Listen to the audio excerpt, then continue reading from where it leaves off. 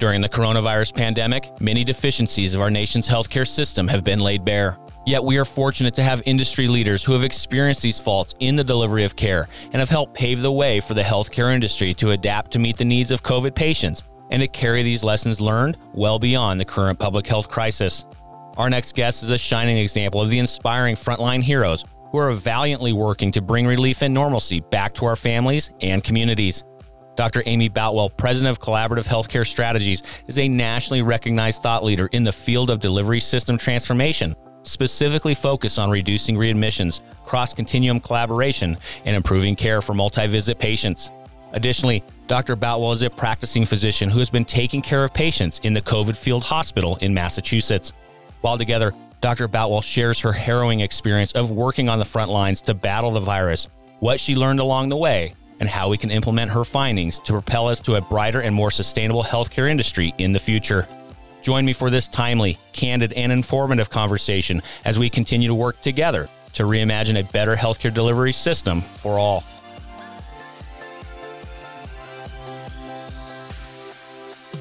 Welcome to Passionate Pioneers with Mike Biselli, where we highlight and speak with the innovators, the game changers, and the pioneers who are deeply passionate and relentless in solving the problems our world is facing today.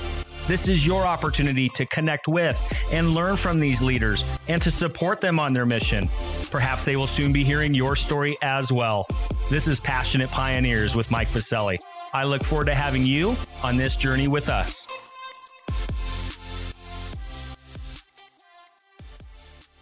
Dr. Boutwell, thank you so much for joining us today, especially during this very busy time for you and our other frontline heroes across this country. Thanks for having me, Mike, and please call me Amy. Well, Amy, I'm honored to be able to have this conversation with you today regarding your efforts in treating COVID-19 patients at Massachusetts COVID Field Hospital, how you've seen healthcare adapt to meet the needs of your patients, and how we can and must harness our demonstrated ability to change on the path to high-value care post-crisis. But before we dive in and learn from your inspiring journey and your mission and your work, a bit of housekeeping. While listening to any of our episodes, please take a moment and visit passionatepioneers.com, and in order to share your feedback and ideas, simply scroll to the comments section at the bottom of each posted episode. And lastly, please take a moment to subscribe to the podcast so you will automatically receive episode updates in your podcast player. Simply search Passionate Pioneers with Mike Biselli in Apple Podcasts, Spotify, or wherever you listen to your podcasts. All right, Amy, before we dive into your current work in Massachusetts, leading the charge at the COVID-19 Field Hospital, take us a little bit on the journey, how you got to where you are today. I know you're a nationally recognized thought leader in the field of delivery system transformation, but set the stage. I know we both spent some time on the farm out at Stanford, so go Cardinal, but give us a little bit of that journey, and then we're going to really focus in on your current work with the COVID Field Hospital, what you've been learning, and the learnings that we can take post-pandemic. Great. Well, thanks, Mike. So I entered medicine believing that the healthcare system was not optimal and that we could do better. And as I went through my training, I specifically developed 3 areas of overlapping interests and skills where I work at the nexus of those. So I work at the intersection of excellence in clinical care. I trained at Mass General Hospital in internal medicine, public policy, and I got my master's in public policy at the Harvard Kennedy School, and system improvement, or what we call now delivery system transformation. And I had the opportunity to learn from some of the great mentors at Intermountain Healthcare and the Institute for Healthcare Improvement. And when I launched in the field of healthcare transformation, I was fortunate to serve as the first director of health policy strategy at the Institute for Healthcare Improvement, and worked with a great mentor in the field, Dr. Don Berwick. And while I was at IHI, it was right when the Affordable Care Act was in its conception. And put onto my plate was the question, how would you design a strategy to reduce hospital use, taking the state as the unit of interest? So this was a fantastic question to pose from a policy and delivery system transformation standpoint, because it didn't ask why and how would an organization change, and it didn't ask why and how would doctors change practice or any other specific discipline, but it rather said, how would you achieve an outcome at scale? And so it's really with that perspective, how would you achieve an outcome at scale, that I've worked on reducing hospitalizations and readmissions in particular, avoidable ED visits, and improving care for vulnerable and highest risk populations at scale, taking everything that we have in a community, a geography, a state, to achieve the outcome that we're looking for. That led itself to, once the Affordable Care Act passed, I founded Collaborative Healthcare Strategies to really pursue that work nationally in terms of designing and leading change to achieve value-based outcomes at the state and national level. And that's what I've been fortunate to do for the past 10 years. And how important has it been for you to also continue to practice medicine, to continue to be,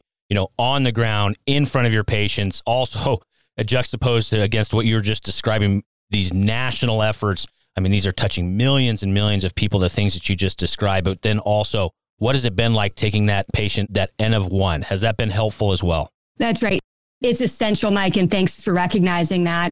I truly believe that part of what I contribute to the field is being a practicing physician, as you said, at the bedside, and seeing how the practice changes that we think of in the boardroom and in workshops really interfaces with what we're asking folks to do at the front line with patients one by one. And so I've continued to practice ever since I left residency, and I've been actually at the same hospital for, can't believe it, 17 years now. And seeing patients on a consistent basis, it refreshes everything I bring to the work, and it also inspires and grounds the work in its purpose. It's so important. And I'm glad you're still on the front lines, Amy. We need you taking care of those patients on the ground. Yes, of course, everything you described, you've mentioned some of your mentors. I'm big fans as well.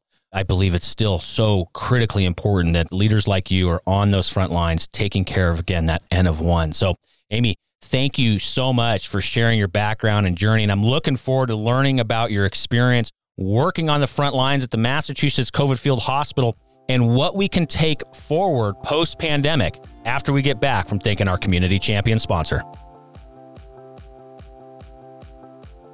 Clearchild leverages technology, the power of psychology, and human interaction to diagnose, treat, and improve the success and happiness of children who are affected by mental and behavioral health challenges, such as autism, ADHD, and learning issues. They know that with the right treatments, therapies, and support, children can see measurable improvement across their mental health, happiness, and overall life functioning. Their AI-enabled mobile technology facilitates ongoing data collection, improving the efficacy of their program with every child they help. Clearchild Psychology serves both families as well as partner clinicians to ensure they are putting help in the hands of the most families possible and paving the way in providing affordable and accessible mental health care for the millions of children in need of support. We are incredibly grateful for Clearchild's support of our future generations and for their community champion sponsorship of Passionate Pioneers. To learn more about Clearchild, head over to clearchildpsychology.com/passionate pioneers or visit the episode notes and click on their link. We are back with Dr. Amy Batwal, and we have so much to discuss. Amy, again, thank you for sharing your journey on where you've been, all the lessons learned, both at a national level and then, of course, down on the ground with your patients.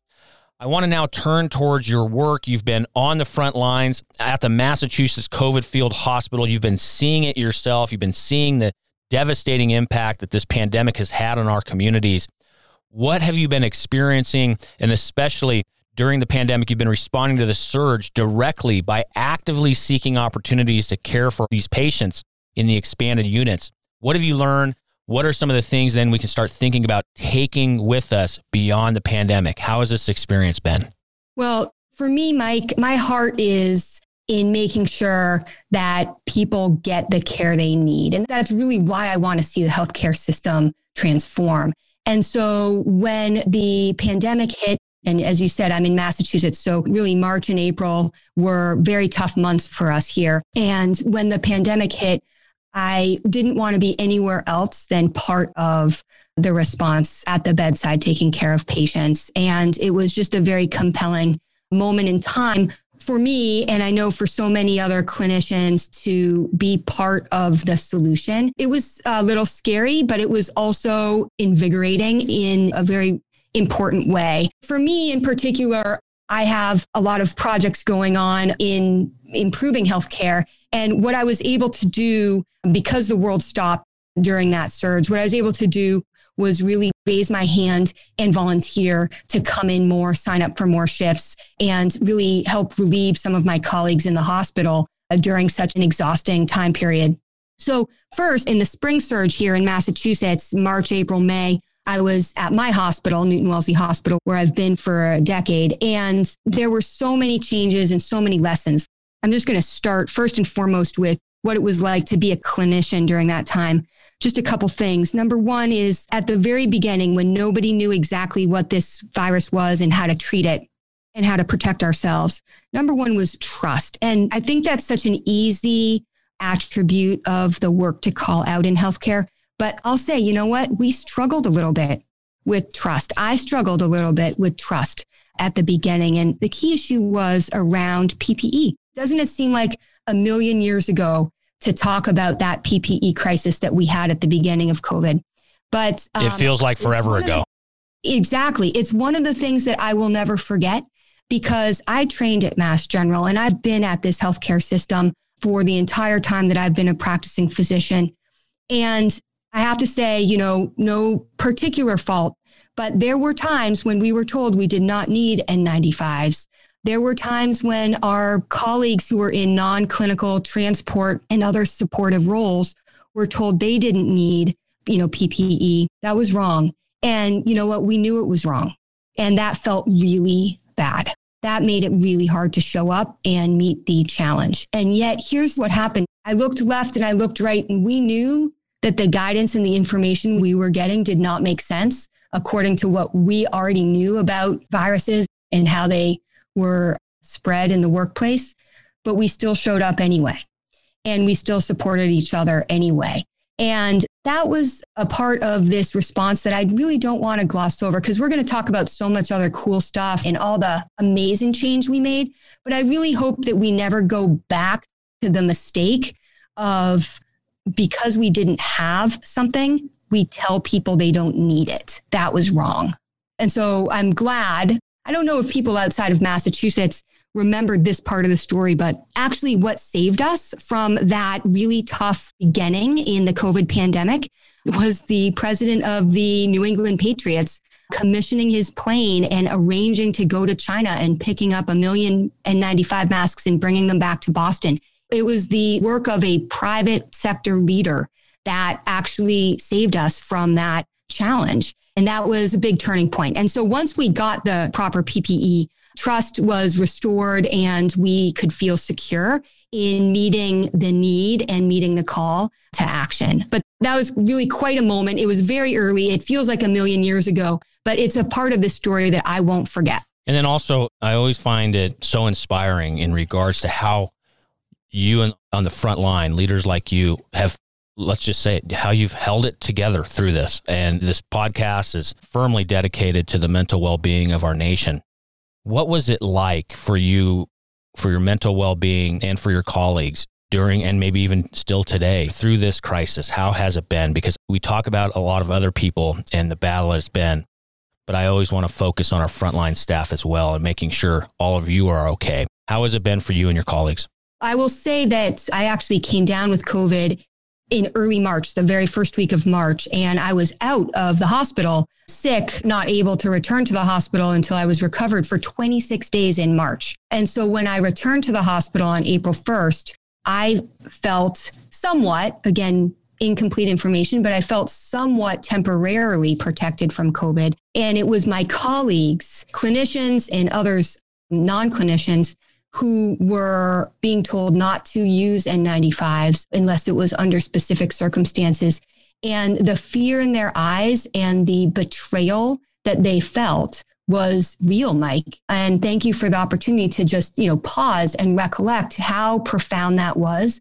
I do think that initial trauma has resulted in some ongoing, lasting mental health impacts on the healthcare workforce, because I really talked through, supported, and validated a lot of my colleagues' legitimate fears. Remember, this was back in the day when doctors wouldn't go home to their families. They were staying in hotels. So the isolation and the fear and the abandonment and the betrayal that happened at the very beginning of the COVID surge, when there wasn't enough PPE and people were so fearful about not only catching it themselves, but bringing it home to their families, that I was in a unique position, having been already infected and recovered. I was in a unique position that I didn't necessarily feel that same pressing fear, but I was surrounded by people who did. And it was something that really needed to be validated and addressed at the front lines. And that was something that really happened colleague to colleague.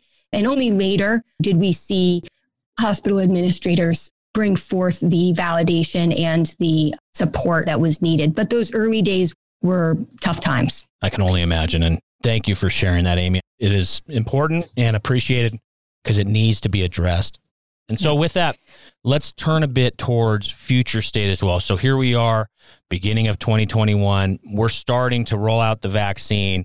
It's starting to ramp up quicker and quicker, thank God. But with that, of course, hopefully there's some light at the end of this tunnel. And through this experience, Amy, what have you learned? What are those lessons learned that we can be taking forward beyond the pandemic? We have some of the nation's thought leaders rallied around this podcast, both on the payer, provider side, patients themselves tuning in. What are some of the things through your expertise and your national position as a leader and on being on the front line? What are some of the lessons learned during this time that we can take with us moving forward post-pandemic? I think I'll highlight 5 things, Mike. Is number 1 is transparency and information. So something that worked really, really well that we can all take forward is over-communicate, share data, upskill everybody who's listening in terms of what's the latest science, what's the latest practice recommendation, what's the latest practice change that is, locally relevant. And I think that we can see even now with vaccine rollout, we are really focused on communicating and transparency and keeping people, the public and the practice community, up to date on the latest. So that's a real palpable change from healthcare of 1 to 2 years ago. So I really love seeing the pace, the frequency, and the purposefulness of communication and transparency. Number 2 is the focus on the essential importance of communicating clearly and in a timely and repeated way with patients and their families. When we have somebody come in with COVID, we need to let them know, hey, we think you have COVID, or we know you have COVID, and this is what the tests are showing. And, this is what we're thinking. It looks mild, or it looks like it's progressing. We need to talk to the families because, and this is, again, a great lesson to bring forth, the urgency of communicating with families and caregivers. In this particular case, it's because they need to protect themselves or isolate or get themselves tested or know how to prepare for their loved one to come home. But naturally, that has broader implications for healthcare and wellness in general.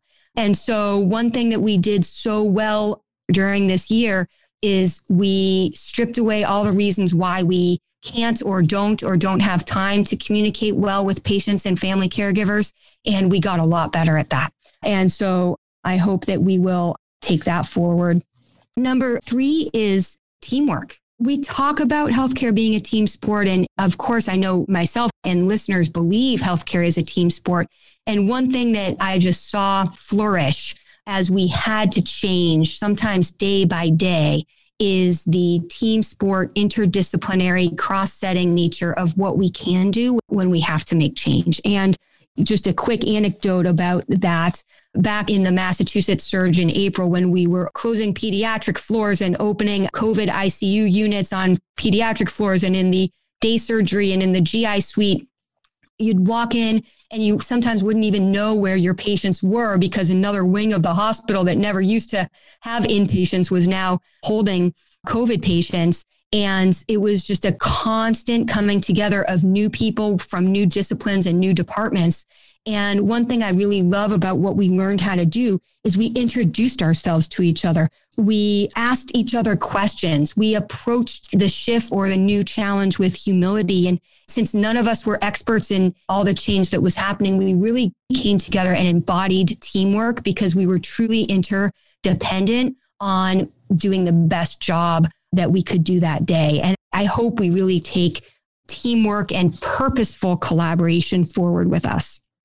fourth thing that I want to mention is the ability to use new technology. And, this is obviously something I know your listeners are very savvy on, but, using iPads to communicate with families, using iPads to communicate with patients in isolation rooms, bringing consultants in from their work from home offices, specialists to see our patients in the hospital so that we could protect the most people from exposure as possible. And then, of course, all the virtual care, remote monitoring, and telemedicine that was happening is something that we've been waiting for this day. And of course, now we know that proof positive, we can do it, and it delivers great value to patients and to the healthcare system. And then finally, what I really want to take away as someone who embraces and encourages and leads change is our ability to change, that healthcare can be better and it can be different. And when we need to change, we certainly have demonstrated an amazing capacity to change. And so I hope that as we move forward and we take on the delivery system transformation challenges of tomorrow, we remember, yes, we can change. Yes, we can come together and be transparent, over communicate, share data. We can come together as a team. We can embrace new technologies, and we don't have to take such a risk-averse position to delivery system change, because COVID has taught us that change is possible and change helps us achieve our goals better. So I really hope that we embrace change moving forward. Well, Amy, that's a great list. And personally, given I'm an entrepreneur, I'm a disruptor, I like to build new technology and innovation for healthcare. I've been doing it for years and trying to rally other entrepreneurs to do the same. And I use the entrepreneur because it can apply to all of us, right? As long as we think of new ideas and new ways to change this industry, I'll say it and I'll say it again.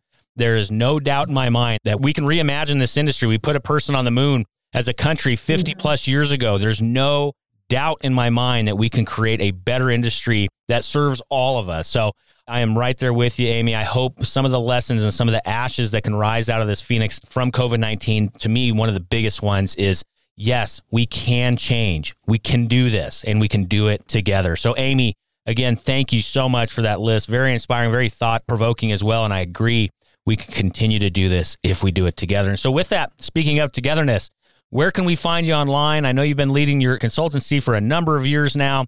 Been doing great work there with collaborative healthcare strategies. Where can we find you online? Where are some contact points so our community can get a hold of you? Thanks, Mike. Yes, please find me on LinkedIn, Amy Boutwell, Boutwell. And this is our 10th year anniversary. So we are launching a new website in a month. And so please find us at collaborativehealthcarestrategies.com. Easy enough. We'll also include those over at passionatepioneers.com, our free global online community. There will be a post for this episode over there on our website. Also, there will be a comment section where you can leave Amy feedback, comments, ideas, or questions of what she shared today. Again, over at passionatepioneers.com, or simply in your podcast player, scroll down to the episode notes and you'll be able to click on through and get a hold of Amy with those links. So thank you so much for that, Amy. And of course, thank you for being with us today. I know how busy you are over there in Massachusetts, not only leading on a national level and getting our industry to think differently and that we can change, but also on the front lines, taking care of our patients and our communities. Thank you so much for being here and sharing everything that you're up to and how we can get involved. We appreciate everything that you're doing. But again, thank you for being with us today. Thank you, Mike, for the opportunity.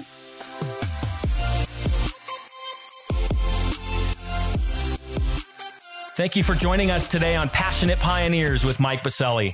We'd love to hear your feedback about the podcast so we can continue to improve this community and to further support the pioneers being featured. Lastly, please take a moment to subscribe to the podcast and invite your friends and colleagues to join us. This is Passionate Pioneers with Mike Biselli.